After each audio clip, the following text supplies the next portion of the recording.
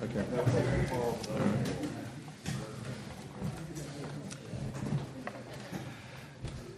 Lance is very gracious tonight to answer our questions.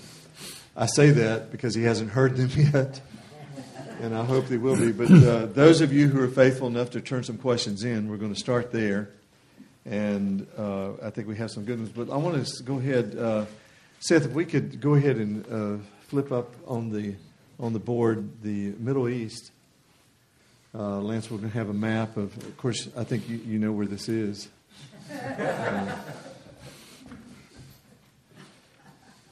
What is the temperature in Israel right now, Lance? Well, probably pretty hot by now. Pretty hot? 100 degrees. 100 degrees, really? By the way, Michael is one of those that doesn't hear when Lance is yelling up the stairs. He needs a wife. He really needs a wife. Yes, it would have been better if he came to us after he'd been involved. No. Michael's been very good. Yes, he is. Very helpful.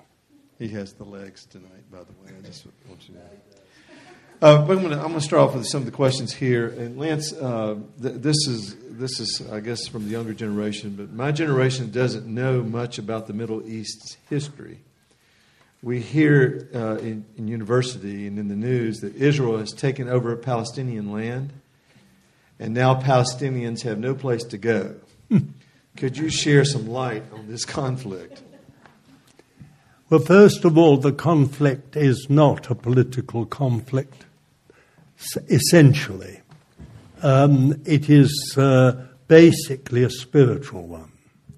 It goes right back to Abraham and to the promise that God made to him there concerning this great nation that would come out of his seed, and that in him should all the families of the earth be blessed, that is the Gentiles. So you have a twofold promise.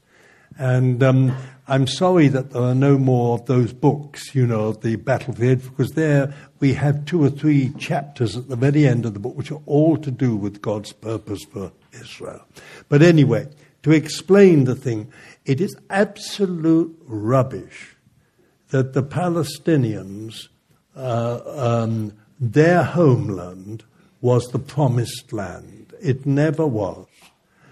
A dear American lady wrote a book some years ago called From Time Immemorial, in which she did all the research that she could and discovered that nearly all the Palestinians had come basically into what I call the promised land during the British Mandate, because the British Mandate created a lot of work.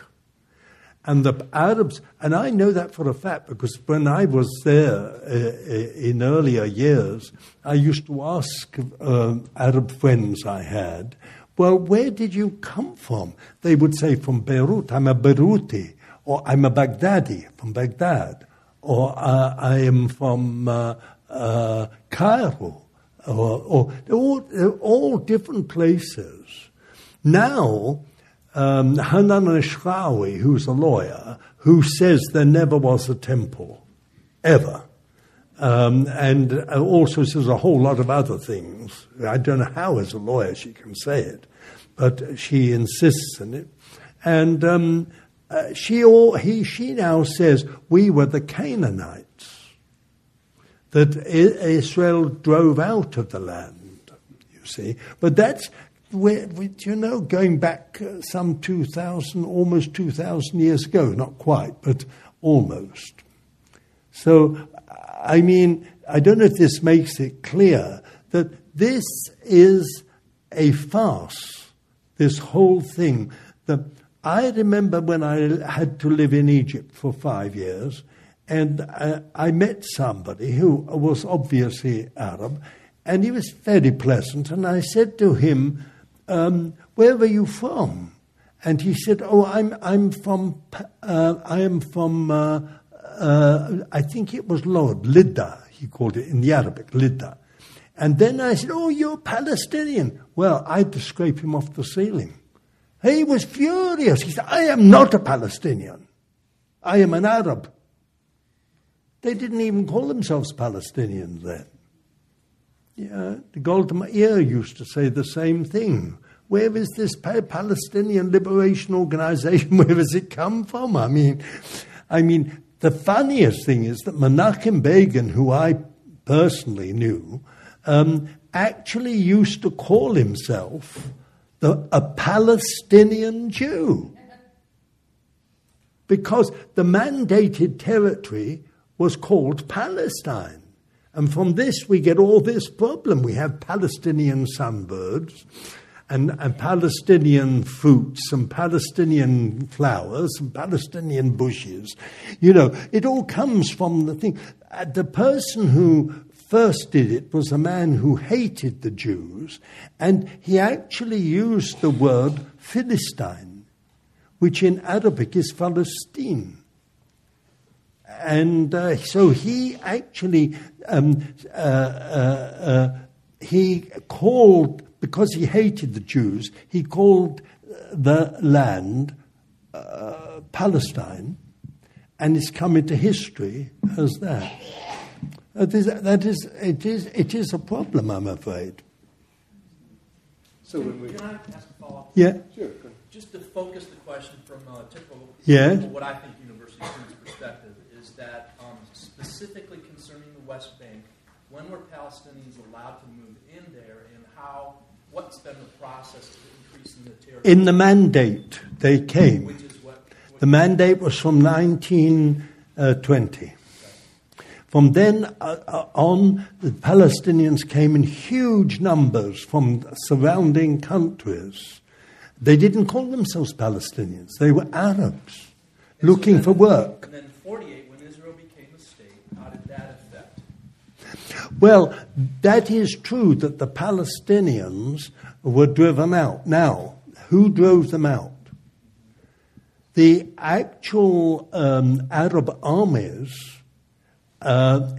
you know, when Israel was declared a state in 1948, the 14th of May, by the Gregorian calendar, if we take our Jewish calendar, it was the 5th of Iyar. But anyway, by the Gregorian, it's the 14th of May, 1948. Now, when it was declared, 5 Arab armies immediately united to attack us. 3 of those armies were armed and trained by the British. Egypt, Jordan, and one of the others, I'm not quite sure which, Iraq. All 3 of them were trained by the British and equipped by the British. Then the whole world held its breath, and Britain in particular said there's going to be a terrible massacre of the Jews, and it serves them right. But in actual fact, what happened was that Arab leaders went round all the places, like Haifa, Lida, and other areas, Jaffa, and other places like Ashkelon and so on, calling on the Palestinians, the Arabs, leave.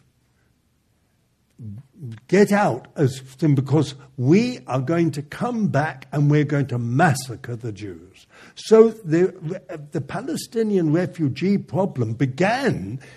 Golda Meir actually went round the whole of Haifa with a great big bullhorn, calling on the Arabs, don't go, don't be so stupid to go. If you stay, you will live with us and you will be absolutely part of the new state. Now, those areas that did stay, for instance, in Jerusalem, there's an area called Abu Ghosh, where the Ark of the Lord came to rest. And that is now still an Arab area.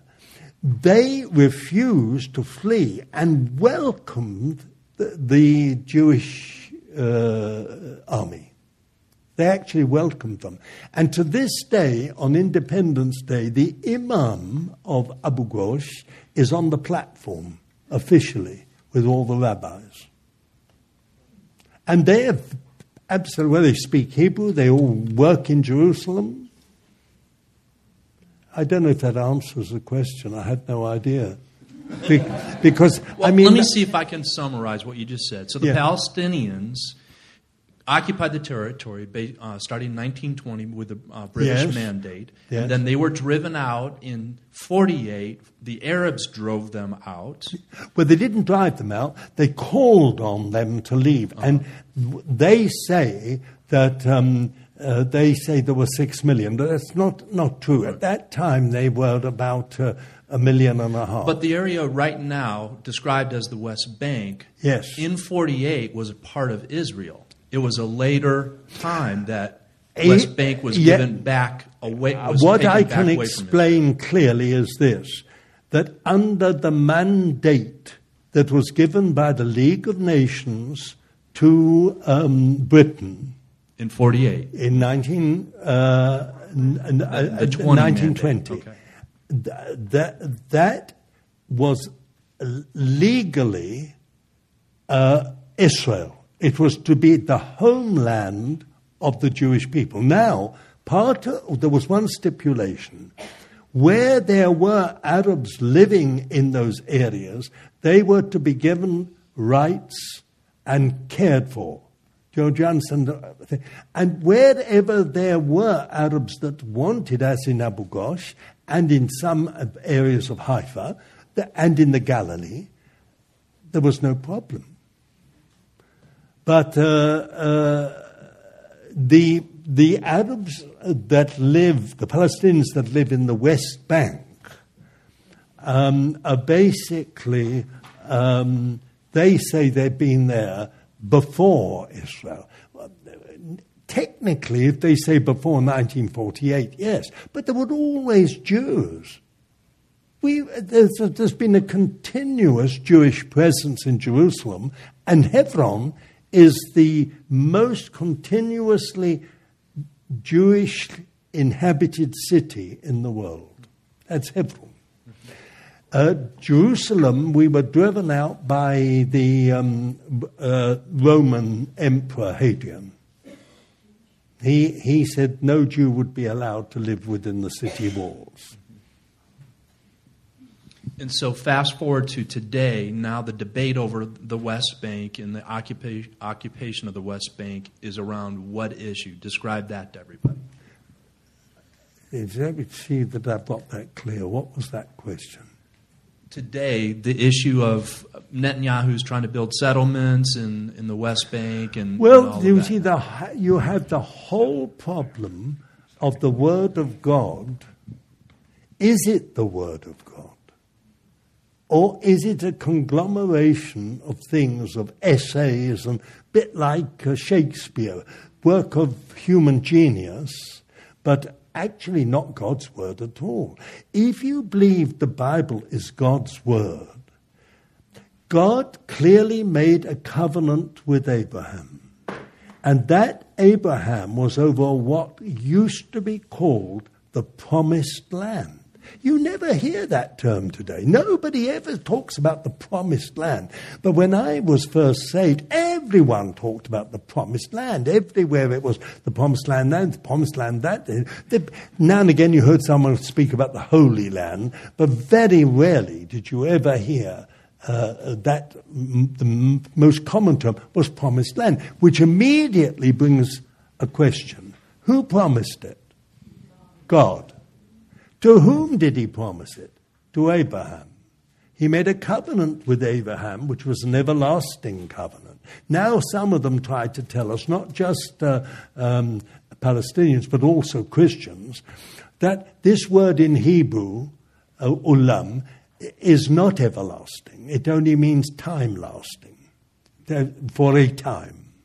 Nonsense. I mean, the scripture is full of this word. From everlasting to everlasting, thou art God. Me'olam le'olam. From everlasting to everlasting. I mean, it's so stupid, the whole thing. And And others say, well, no, God never made an eternal covenant. And then others try to tell us, no, this is wrong. He did make a promise. But the covenant he made was with Abraham and his sons, which means Ishmael. He never made a covenant with Ishmael. He made a covenant with Hagar about Ishmael and the seed of Ishmael, which the Lord has studiously kept. After all, half the oil in the world is in the hands of Islam. Even in Indonesia and Malaysia, it's in the hands of Islamic nations. It's most interesting. He also said of Ishmael's seed, he said, and every man's hand will be against his brother, which has been the salvation of Israel again and again. They always fight with one another the whole time. Well, look at the whole Islamic world now. You've never seen anything like it. Bombs everywhere. They blow up funeral parties, wedding parties, open markets. I've never had anything like what is happening. But anyway, the real thing is that the West Bank, so-called, was because the East Bank is Jordan. And when Jordan had quite a part of Israel, she came over and she had both Jerusalem and that area. It's true that there were Arabs living in that area. Now, you asked me about the settlements. The reason you have settlements is because there are Jews who actually believe in God's word. The Old Testament. They don't necessarily believe the New Testament. They believe the Old Testament. And they believe that all those areas that were part of the promised land should be settled. So now you have a problem. The mandate was that very area should become the homeland of the Jewish people. But the British had two minds. Right from the beginning, there was a huge amount of anti-Semitism in the top military brass in charge of the mandate. And so, I can give you examples of it. King Abdullah, who was assassinated. Why was he assassinated? Because he welcomed the Jews. He said that the Jews will bring back to the Middle East, because of their long journey through the Western nations, research and medicine and science and all kinds of things that would uplift those nations. For this, he was King Hussein's father. He was assassinated as he went to pray in the temple area. But the British played a double thing. They actually tried to encourage the Arabs to cause problems. And they did. Then when they had riots and Jews were killed, they then sort of said, then we have to stop the Jews doing this and the Jews doing that and the other. And they actually did not keep the mandate that was given to them. If they'd kept the mandate that was given to them, it would have been a different story. One last thing on this, very simple, that I spoke with one of the top historians, of Jewish historians in Israel, and she knew my story and my background, and she is very warm and very understanding. And when I spoke with her, I said, do you really believe that we could have saved 2 million Jews if the British had not played double dealing over the mandate? She said, at least 2 million. She said, all of us historians believe that 2 million people died in the Holocaust because they were not allowed to come to Israel. When they needed to come to Israel, the door was closed by the British. It was the White Paper of 1939. It closed the whole area to the Jews, which was absolutely illegitimate, illegal, according to the mandate which they had been given. So this, I would suggest to all of you that when you can, let me just plug this for dear Hugh Kitson. He has done a whole series of documentaries. He was a BBC documentary producer. He found the Lord, he came to the Lord, and he has done a whole number of things. Jerusalem, the covenant city, I was the person who introduced that, Then he did the Forsaken Promise, which was the terrible,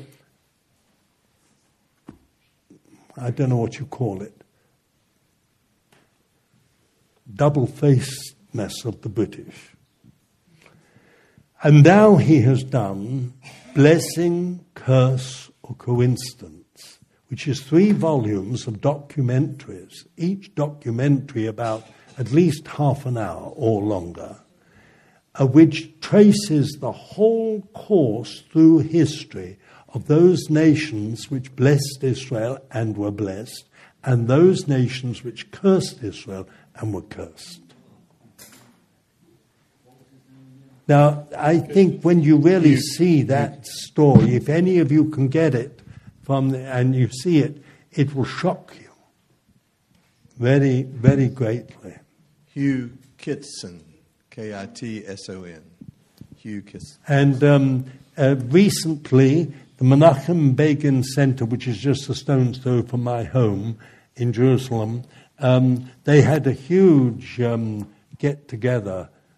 Everyone came, literally everybody. There was anything in Israel. I couldn't go because I was elsewhere, out of the country. But I've never seen anything like it. The British ambassador was invited, the deputy British invited. They found reasons why they couldn't come. I should think so too, because they showed the Forsaken Promise. They would have been horrified. And there present were a whole number of the survivors who had been taken to Mauritius, which is right down near South Africa, off the coast of South Africa. That's where they were taken by the British Navy, or in Cyprus. So, I mean, these people were witnesses of the brutality of what happened. The depth charges the Royal Navy used to blow up these vessels filled with Holocaust survivors. There were 2 million children, babies, toddlers, who survived the Holocaust. Nobody knew what to do with them. So Israel managed to get them back to the homeland. Anyway, I don't know if this answers any of these questions. Well, it certainly is. Let's go there. In the news right now, Lance, is the whole situation in Iraq, the conflict in Iraq. Well, I can tell you a lot about that. Well, would you do that? And I shall proceed to do so, but you're going to be horrified. So you who are, as he's going to talk about tomorrow, good patriots, you better plug your ears while I start. I believe that your State Department and the Obama administration is wholly responsible for this mess in the Middle East. If Obama had kept his word about dealing with Syria, we would not have the Iraqi situation. But what has happened was, he said he was going to do something, and he never did it. The result is the situation in Syria has become absolutely crisis. You have over something like 150,000 minimally dead of Syrians as a result. Then secondly, you have 200 million refugees. Their homes destroyed, their furniture destroyed, everything of their livelihood destroyed. They have flooded into Iraq, they've flooded into Jordan, They've flooded into the Lebanon. They have destabilized those countries. Then, now we have a new thing that began in Syria, not with Assad, but with the rebels, and it's called ISIS, which is the caliphate. It's the idea of setting up a new Islamic caliphate in which there will be Sharia law and absolutely a very extreme form of Islam. They have begun to move from Syria into Iraq and thus have destabilized Iraq. Everything west of Baghdad is now in their hands, and it is only a question of time before they take Baghdad. This situation will affect Afghanistan and Pakistan. And I blame the American administration. I think they're utterly stupid. I'm so sorry to use the word, but that's the only word I can use. I don't understand it. Many of the people in the American State Department learn Arabic. They study the Arabic character and mentality and totally misunderstand them. They have absolutely no idea about Islam. No idea whatsoever. So we're in a mess. And of course, we are going to suffer. Of course, as you know, the peace process was one of the most silliest things I've ever heard of. Can you believe that we were being forced by the United States, by the United Kingdom, the European Union, to make peace with people who have within their constitution our elimination? It's not a peace process. It is a process to national suicide. It's so utterly stupid. I mean, I don't know what else to say about it. I think it's crazy. I personally believe that Iraq is now a very extremely dangerous situation.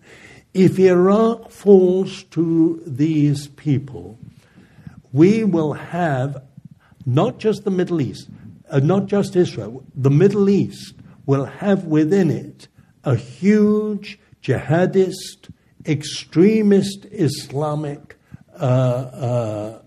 bloc. From there, they will shell Israel, they will do all kinds of things. Now, of course, Mahmoud Abbas, that everybody believes is moderate and peace-loving, which is absolute nonsense. He's not anything of the kind. He is the architect of the stage-by-stage destruction of Israel. Whereas Hamas believes we should be, and Iran, that we should be destroyed by one big blow, probably nuclear, if they can do it, they believe that, he believes, Mahmoud Abbas, believes we shall be destroyed by stage demoralization of Israel till she gives up. That's his thing. And now, what happened? I mean, this peace process that we were being forced into, Kerry comes backwards and forwards and all the rest of it. And I mean, it's just crazy, really, from one point of view. I mean, I don't really know how you can defend it. There's no way you can really defend it. What did he do? He applied for 15 to be part of 15 treaties in the United Nations, which means that he will be able to snipe at Israel from within those treaties, you see, with all the 15 of them. This is unilateral, the action he took, which, of course, signaled the beginning of the end of the peace process. Then the next thing he did was he went to Gaza and made up with Hamas. Hamas has within its constitution the annihilation of Israel. It's actually, you can Google it. It's there, written. The actual annihilation of Israel is in their constitution. You're talking about Secretary of State. Yeah, Kerry, yes. And I mean, he said after that, the peace process has failed. But I think the Lord was in it. It was not just the weather.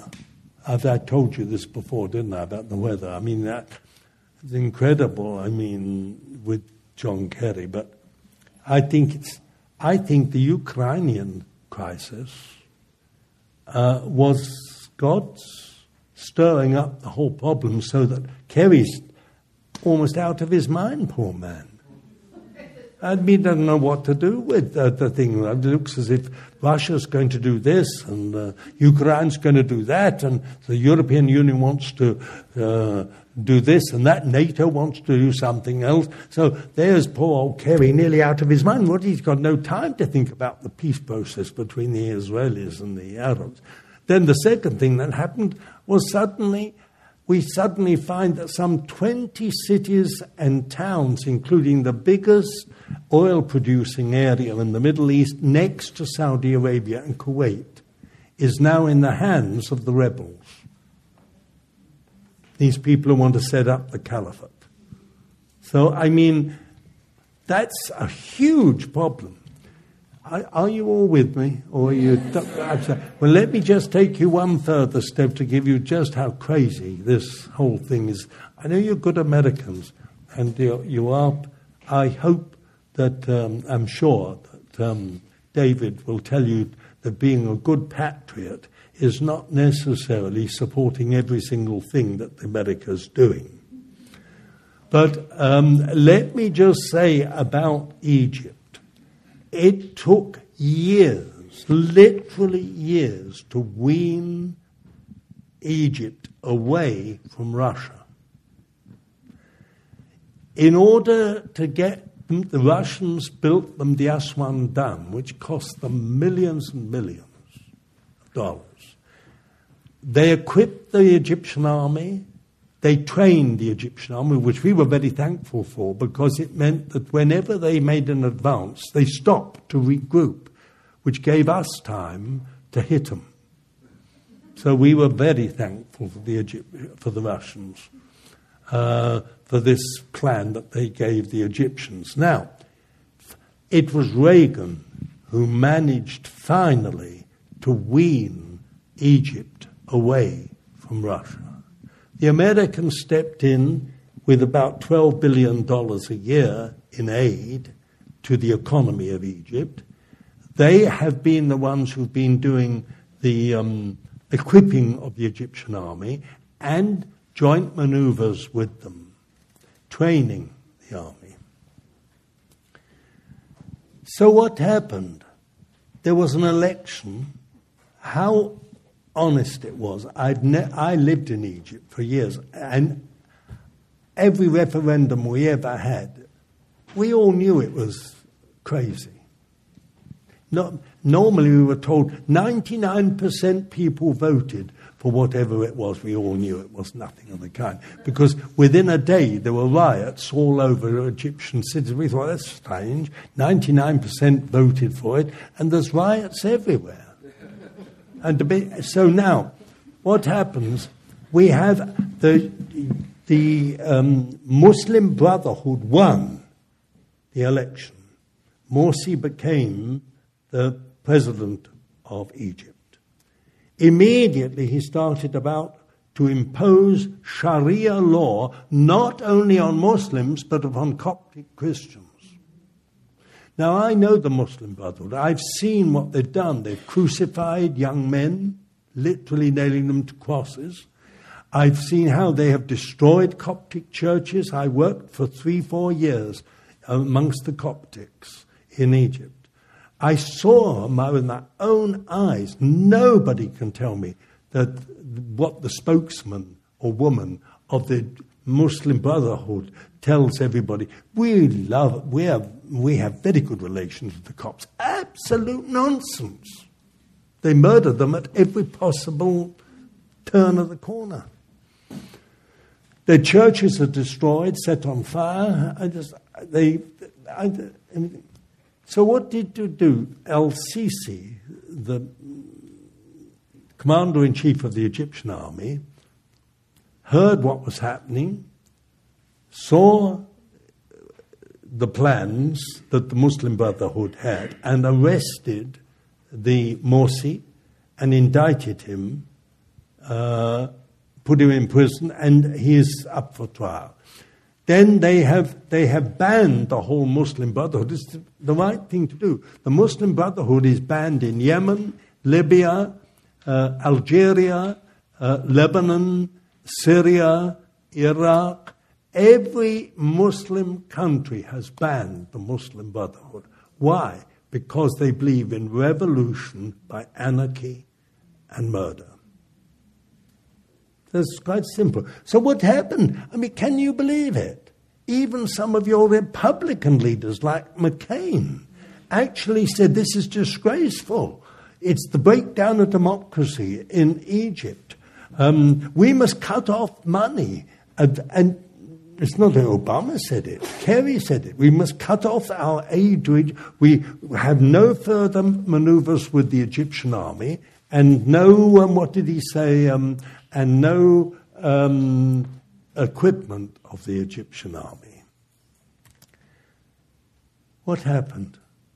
Saudi Arabia, originally America's greatest supporter, Muslim supporter in the Middle East, was horrified. They gave $12 billion in place of the Americans to the Egyptian army. They backed al-Sisi, saying what he was doing was right because they have banned the Muslim Brotherhood in Saudi Arabia, the home of Mecca and Medina. I find it amazing. Then here's the next thing. Al-Sisi goes to Moscow and signs a pact with the Russians. So the Russians are back in Egypt. They are now going to equip the Egyptian army and do joint maneuvers with them. We in Israel say the Americans have gone from gaff to gaff, if you know the understanding, gaff. They've gone from one stupidity to the next one. One wonders how they could be so silly.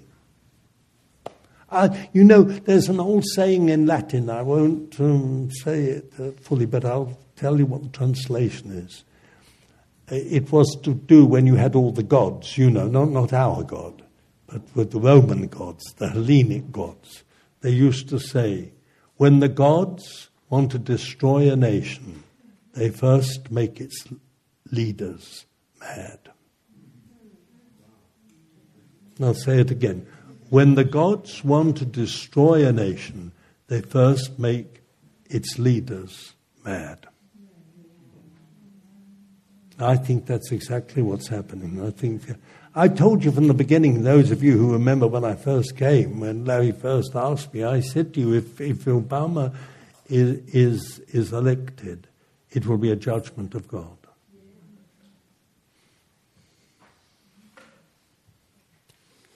So I mean, it's not that you don't have clever people, but I mean, Kissinger was at least brilliant in his handling. I don't always agree. He made us stop, instead of going into Cairo and Damascus, he made us stop on the edge of Damascus, on the edge of Cairo. But I mean, at least he was brilliant. But I mean, I've never seen anything like this. I think the whole American foreign policy in the Middle East is a disaster. And I think it's going to have terrible consequences because these Muslim extremists will, in the end, pour into Afghanistan and Pakistan, and probably there will be missiles, finally, that will be fired on the Western nations. It's so stupid. Sorry, ask another question. Get me off this one.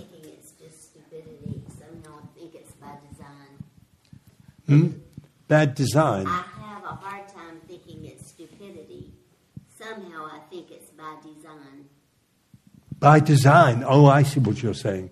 Well, I know others who feel that too. They feel that Obama is actually out to destroy. But I find it very hard to believe that he actually is out to destroy America's greatness. Well, we won't go there tonight. I think you could be. We did, and he won. Let's. Lance has mentioned just the Russia influence in Egypt, and so what else is in the news right now is Russia and what's happening in Ukraine. If we can flash that up there, Seth, just for a moment, and I'd like to give Lance's perspective on Putin and what is happening in Russia and what you believe is. Well, Putin is an incredibly difficult character to analyze.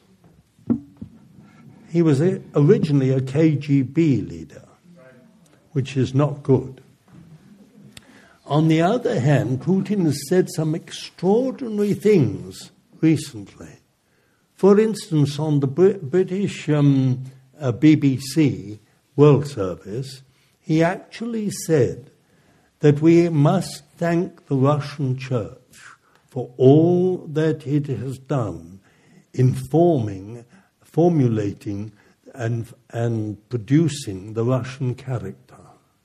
He said we are so much in debt to the Russian Church. I think that's extraordinary. Then he also said that he wished that Russia would be as great as it was under Catherine the Great. Oh, that's a very big Russia, let me tell you, because Finland was part of Russia at that point. Finland got its independence only in about 18 or something like that. So, I mean, really, that amazes you. Putin is a very hard person to analyze. What does he really... He had also on the BBC said the greatest tragedy of the 20th century was the collapse of the Soviet Empire. So he still believes in the Soviet Empire and he wants to bring it back. He actually said, he mentioned Kazakhstan as one of the areas he would like to see back in the Russian Federation. So, I mean... It's very hard to analyze what's happening really in Russia, but some very extraordinary things are happening in Russia. I think it's extraordinary, some of those things. You can see on the map up here what Lance is talking about. Yeah. Ukraine over to the left. You might can you flash up a bigger picture of Ukraine? Yes. Where and there's Kazakhstan. That yes, brown part you see is the Ukraine, and then the other part is Russia. I mean, Russia is enormous still.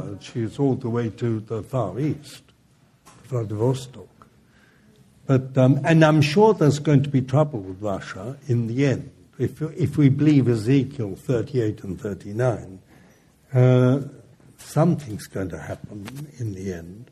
But it does seem amazing to me that the gospel is now being preached everywhere in Russia and in all the so-called Eastern European nations that were under the Soviets. Poland, Romania, Hungary, Bulgaria, wherever you look. And what has happened in Uzbekistan, Kyrgyzstan, Turkmenistan, and Kazakhstan is incredible.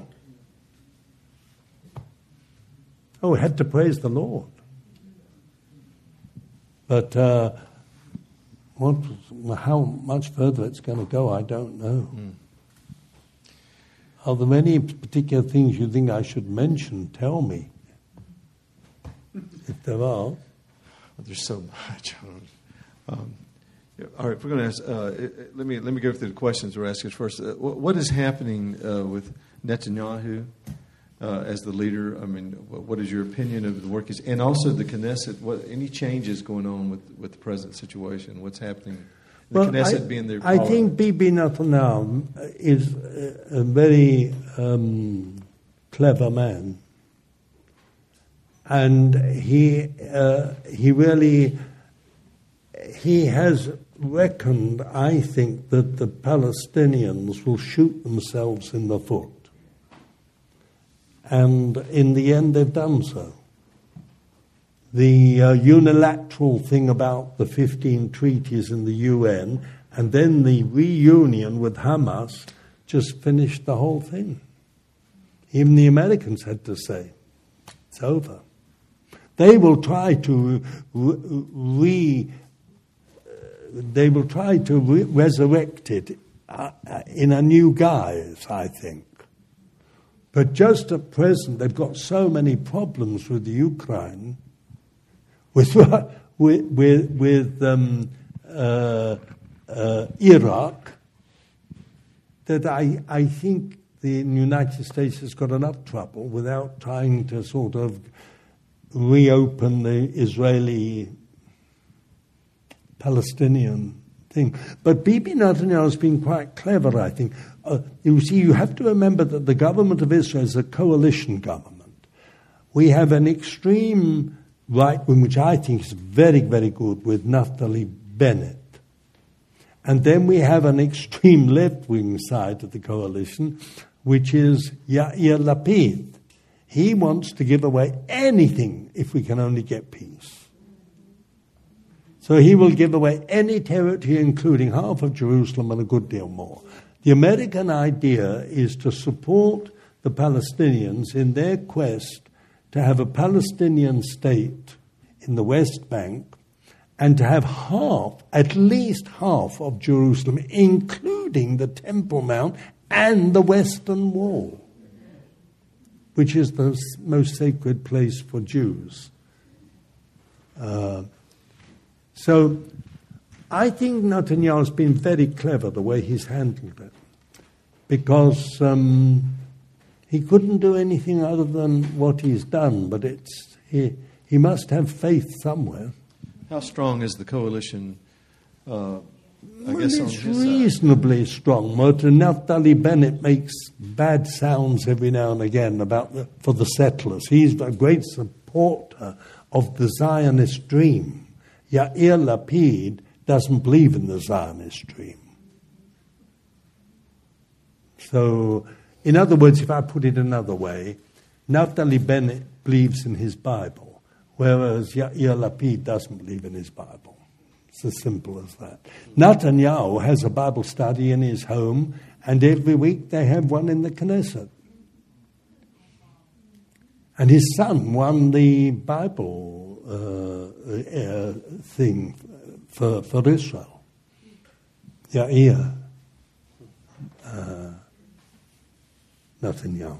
So, I mean, in a way, I think Netanyahu has a lot of Christians who have even Messianics that have a real contact with him and speak to him. What do you feel is the number one thing we could be praying for the Messianic believers in Israel? What is their need? I would pray for a breath of God to go right through the Messianic communities. A lot of very good things, but there are also a lot of divisions. You know, the Jews are by nature very opinionated, as you probably discovered. And it always reminds me of David Ben Gurion, the first Prime Minister of Israel, when he was asked by an English reporter, what is it like to be Prime Minister of Israel? And he said it's like being Prime Minister of 3 million Prime Ministers.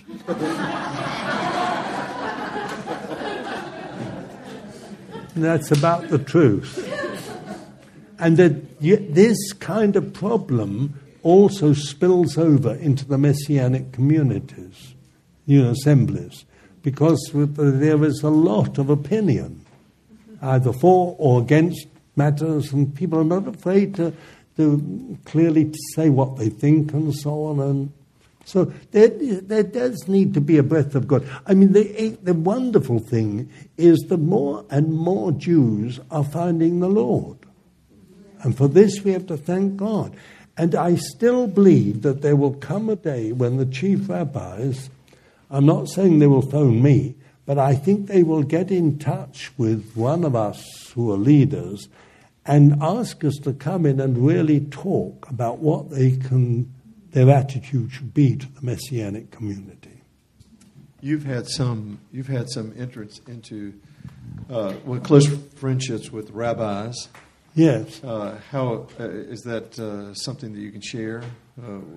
Well, I don't want to uncover anybody, but I mean, years ago, one of the men who's not Jewish, he is an eye specialist working in the eye hospital, and he is a wonderful believer.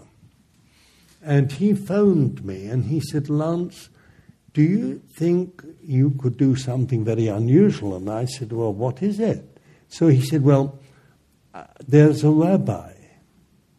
He's the head of 2 or 3 yeshivot, which are Bible schools, and head of a synagogue as well.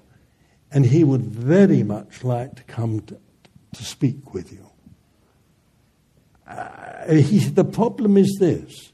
He doesn't want anyone else to be in the house. And when he rings, he will tell you the exact time he will be there. As soon as he rings, please open the front door and let him in so he's not seen. He would come after dark. This was in the winter. And I said, well, I cannot give you a promise on this, because I said the fellows who are with me have always understood that everything that happens in the house, people we see, people who come to talk with us, either from government or anything else, they don't talk about it. Don't divulge it to anybody. Because we did have a lot of different people at one time. You know what I mean? So in the end, I said, I can trust these boys. I said, just tell the rabbi, I absolutely trust them. They won't say anything to anybody. So back came a phone call from this dear brother, and he said he's agreed, as long as you let him in immediately. Well, when I went, the bell rang, I went straight to the door. He wanted me to go, not any of the fellows who were with us. I went to the door, I opened it. There was a man with a great brim right the way round here, with pantaloons, silk stockings up to here, pantaloons from here to here. I mean, absolutely Haredi. You know, that's ultra orthodox. And I quickly opened the door, let him in, locked it and shut the door. And I took one look at him, I could see he knew the Lord. And I said to him, I don't have to be told you've had an experience of the Lord. And he said, how could you tell? I said, well, I can see it in your face. It shines. Yes, he said, Jesus appeared to me. So then I said, well, what happened? So we went into the room. He said, I know you have a kosher home, so I know I can have something to drink and eat, and have a cup of tea or whatever else. And I said, yes, we are kosher. So we did it. I sat down with him. We had the most amazing time. I mean, I'm terribly funny in one way, because here was this man who looked like unbelievable. I mean, like something out of the Middle Ages. And I sort of took a look at his face, and every time he smiled, so he radiated the Lord. And so in the end, as we talked, I said, well, what happened? And he said, well, the Lord appeared to me in the night. And he said to me, I'm Yeshua, your Messiah. And he said, I kept on saying, Yeshua, Yeshua, Yeshua. And he said, my wife woke up and said, you're having a nightmare. But he said, no, I don't think so. He said, this Yeshua has appeared to me. Then he got baptized, which is a really big step. Then after we'd had quite a talk, I said to him, tell me, I said, are there any others like you in Mea Shearim? He lives in Mea Shearim, in the Orthodox area of Jerusalem. And he said, well, there are a number of other rabbis that have had the same experience as I. Really? I said, yes, he said, there are. And he said, we've all talked together what we should do. He said, but why should we become Baptist or Pentecostal or Church of Scotland, he said. He said, it doesn't belong to us. He said, wouldn't it be better for us to remain as Jews and know the Lord and pray and wait? Because there will come a day when a great move of the Holy Spirit takes place and we're ready. So he said, that's what we've all agreed. We've all agreed. It's about seven or eight of them. And he said some of them were leaders of synagogues and so on. I find it extraordinary.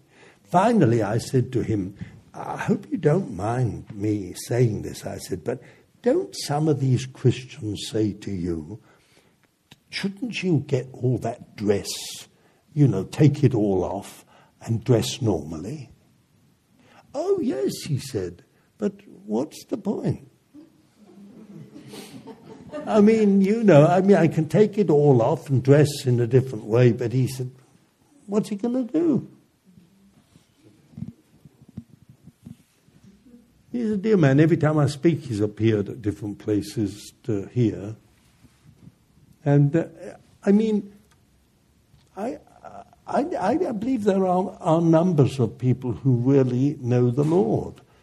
When we had the Messianic Congress at the Diplomat Hotel in the old days, this is years ago, off I went to to it, and there were nearly 3,000.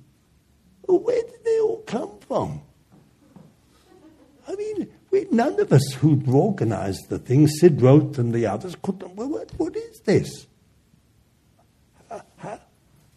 They'd all come out of the woodwork. They came from moshavim and kibbutzim all over the country, and we found out a whole number of secret believers we had no idea existed. So there are things happening in Israel. The point is, there will come a time when the Holy Spirit will fall upon the Jewish people. I don't know how near we are to that. I think we're much nearer than we've ever been before. It will happen suddenly, and it will be the complement to Pentecost. When the Holy Spirit fell on that day in Shavuot, all those thousands of years ago, it fell on 120 Jews and turned them into this church. It constituted them the body of the Lord Jesus, of which he was head. I think the Holy Spirit will fall again when it happens. It will happen all over, and he will fall on synagogues and yeshivot, and the same thing will happen. People will be saved, and their eyes will be opened. That's what I believe. And when that happens, I think it will be a shock to everybody else. I really think we're very near to it.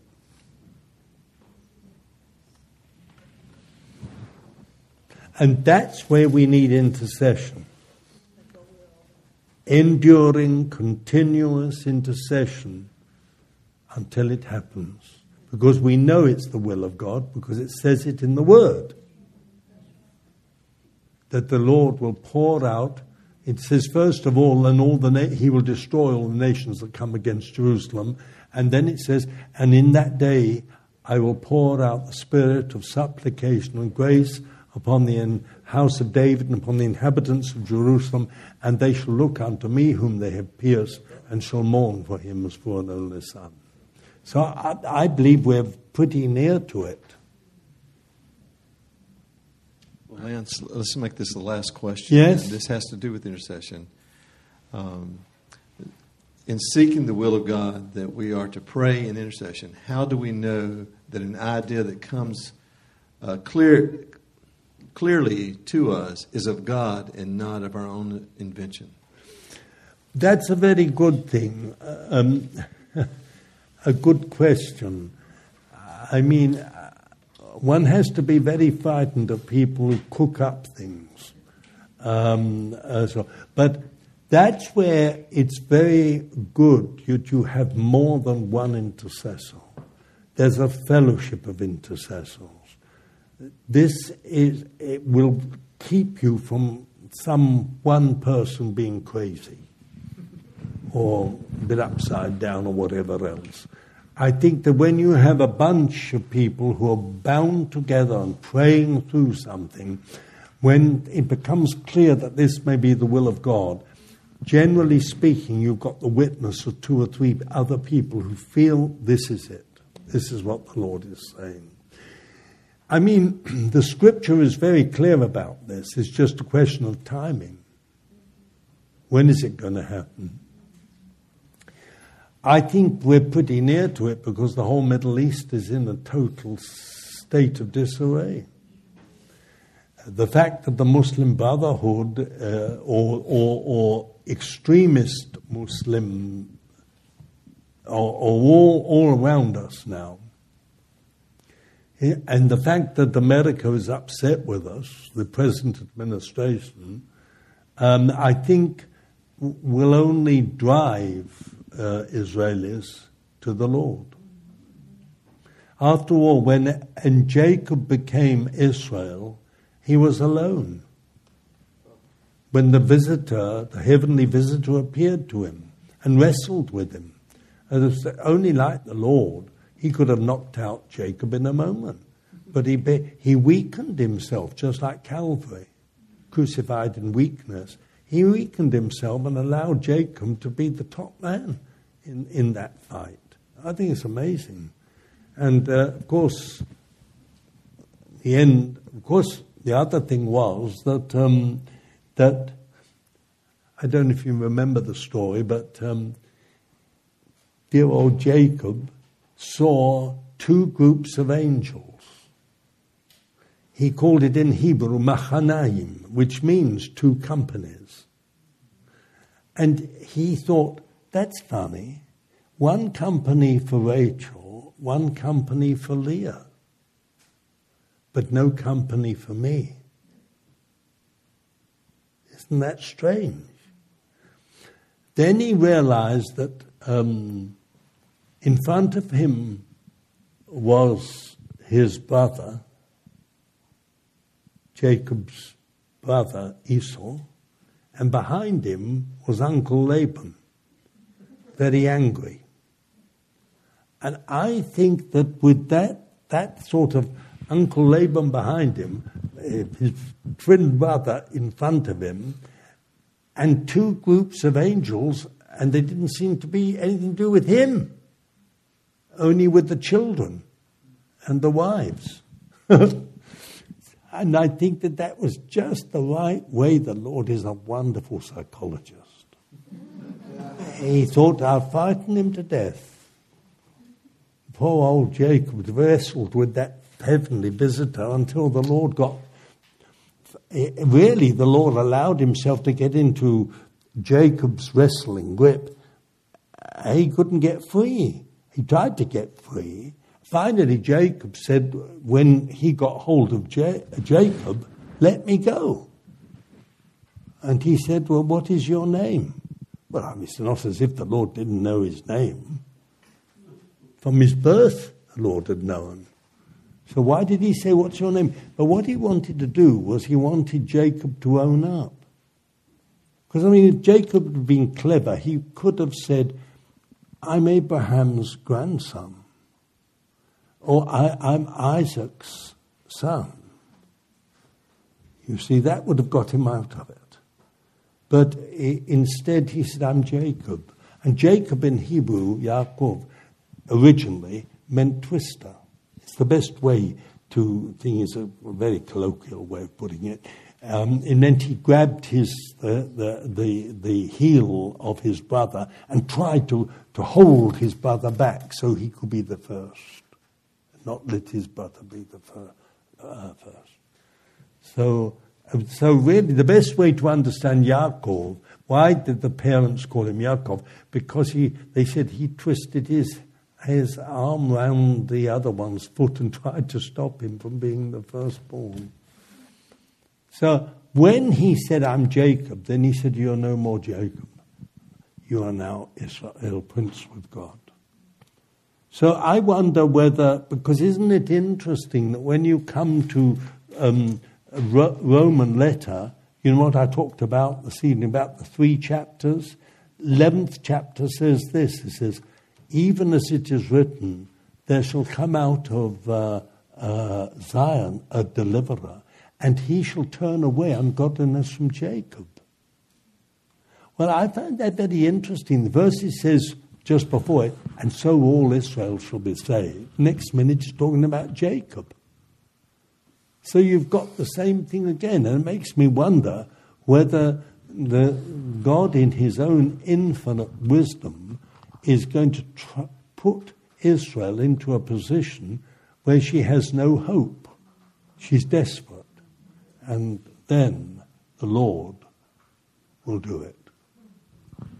Well, when that time is, I don't know, but I don't think it's that far off.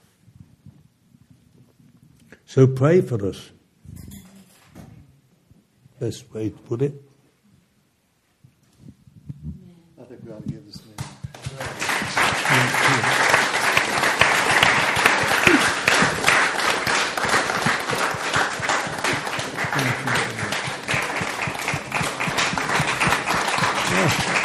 You don't have to stand. Sit down already. Thank you.